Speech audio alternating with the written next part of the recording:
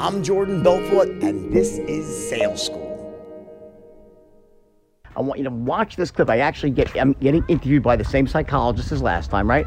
And what we do is she's taking me through some of the various tonalities. And because she's asking me questions, what ends up happening is sort of I come at it from a different angle. I think it's really powerful and really helpful to you that when you see me explain tonality when I'm being asked a question, I explain it differently. I cover different aspects of it, how you can internalize this stuff. So let's cut to the clip right now, and I will see you on the other side. This is your secret weapon. You say that this is your secret weapon. For sure. And we've seen it in action, and it is so powerful when you actually see it. Tell us about, we want to hear your definition about what tonality is, and what's the real outcome of using it in a sales setting? Well, for me, the funny thing about tonality is that, I think as a kid, I thought everyone had the same tonality that I did in terms of the ability to use tonality to persuade and to get your point across. I always love to use the example. There's a movie called Ferris Bueller's Day Off. And there's a great scene in the movie where the teacher, I can't remember the guy's name, he's a great actor, he's very dry, and he's actually being all monotone in front of the class. And he's like, okay, class, open up your book. We're going to talk about the Smoot-Hawley Act. And as he's talking in this unbelievably monotone, meaning one tonality, and this kind of sort of same pace, you watch the kids like they start nodding off, one kid is drooling. And when we see that, we laugh. Because we know it's funny, because we all have been on the wrong end of someone like that who's boring and is toneless, and essentially, no matter how great their message might be, we don't hear it. We tune out. One of the things about the human nervous system, the way it's built, the way we move through the world, is we tend to habituate very quickly on a stimulus that is the same. So, in other words, if I'm sitting here right now, yes, the air is moving onto my skin, and when I first walked in the room, I was actually aware that it's a little bit cold in here.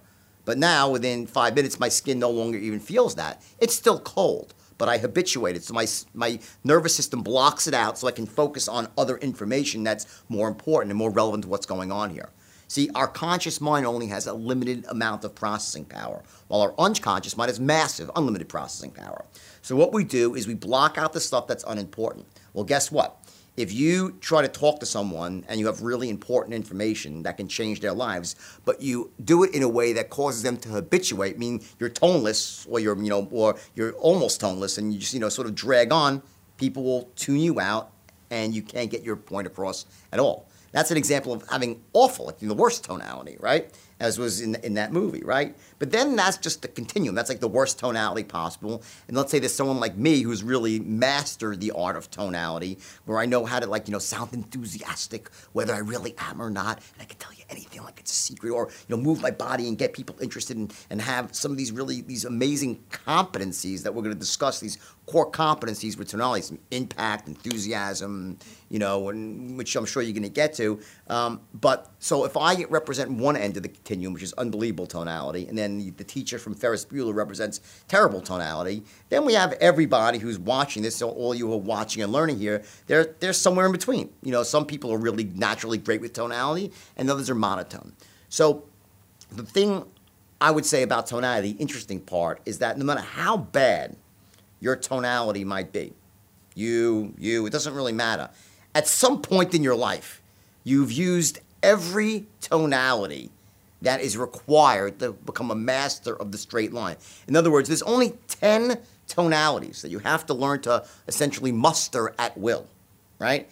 And we'll get into them a little bit later in this training here, but the point is this. You don't have to learn how to use them for the first time in your life. You've already used them. But you used them by accident. You used them randomly when you actually felt a certain way. There was once in your life where you did feel absolutely certain, so of course you talked in a tone of absolute certainty. There was a time when you felt really sincere and empathetic, and you were able to talk in the tone of sincerity. There was a time when you felt that you were being really, really reasonable, when you looked at someone and said, I'm reasonable, you're reasonable. Isn't that fair enough? Come on, honestly. And you had the tone of the ultimate reasonable man, right? So those are some of the key tones we need to become influencers, and we've all used them from time to time.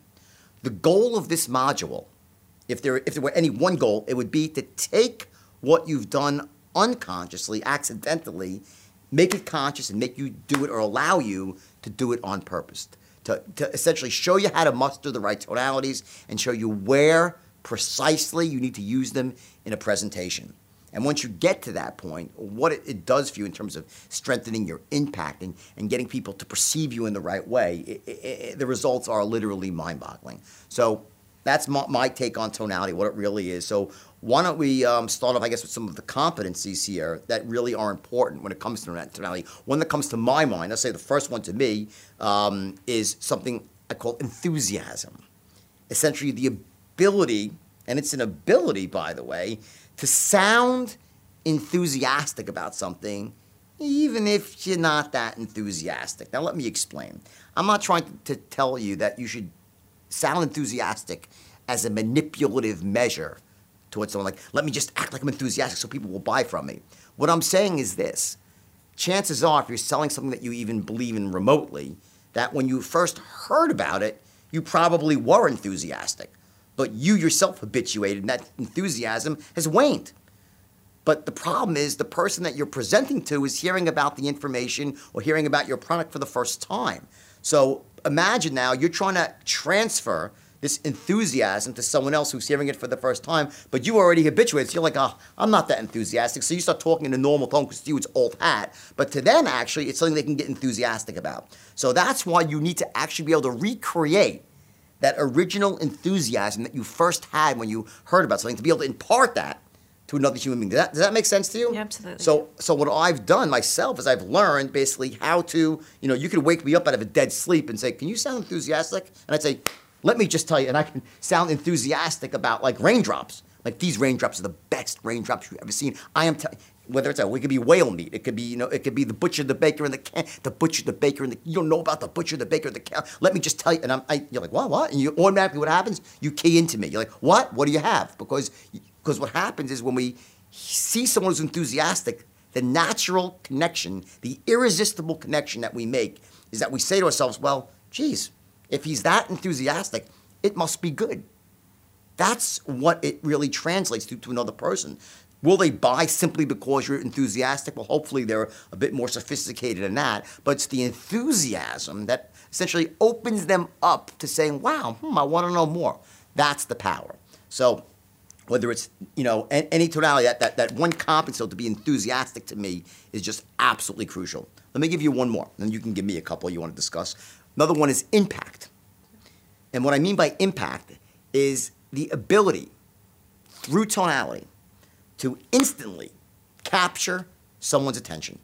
From the first moment that you open up your mouth to when they first lay eyes on you, through body language, through proper tonality, to have that irresistible impact where someone says, wow, this is a person who's worth listening to. This is like, there's something about them. They just, they don't know what it is. They can't quite define it. They couldn't put it into words, so to speak. But they just know that you've made an impression. You don't make an impression in the first 5 or 6 seconds through the words that you say. It happens far too quickly for that. Over time, yeah, you'll make the words you say matter a lot. But in the first few seconds of an encounter, impact is made by tonality and it's made by body language. Okay, so we're going to go through what are the tonalities that create impact, and what are the body languages that also create impact, and also what are the ones that destroy impact and, sort of make you essentially get tuned out by the person. Hey guys, welcome back. Great stuff, right? Guys, remember, tonality is the secret weapon of influence.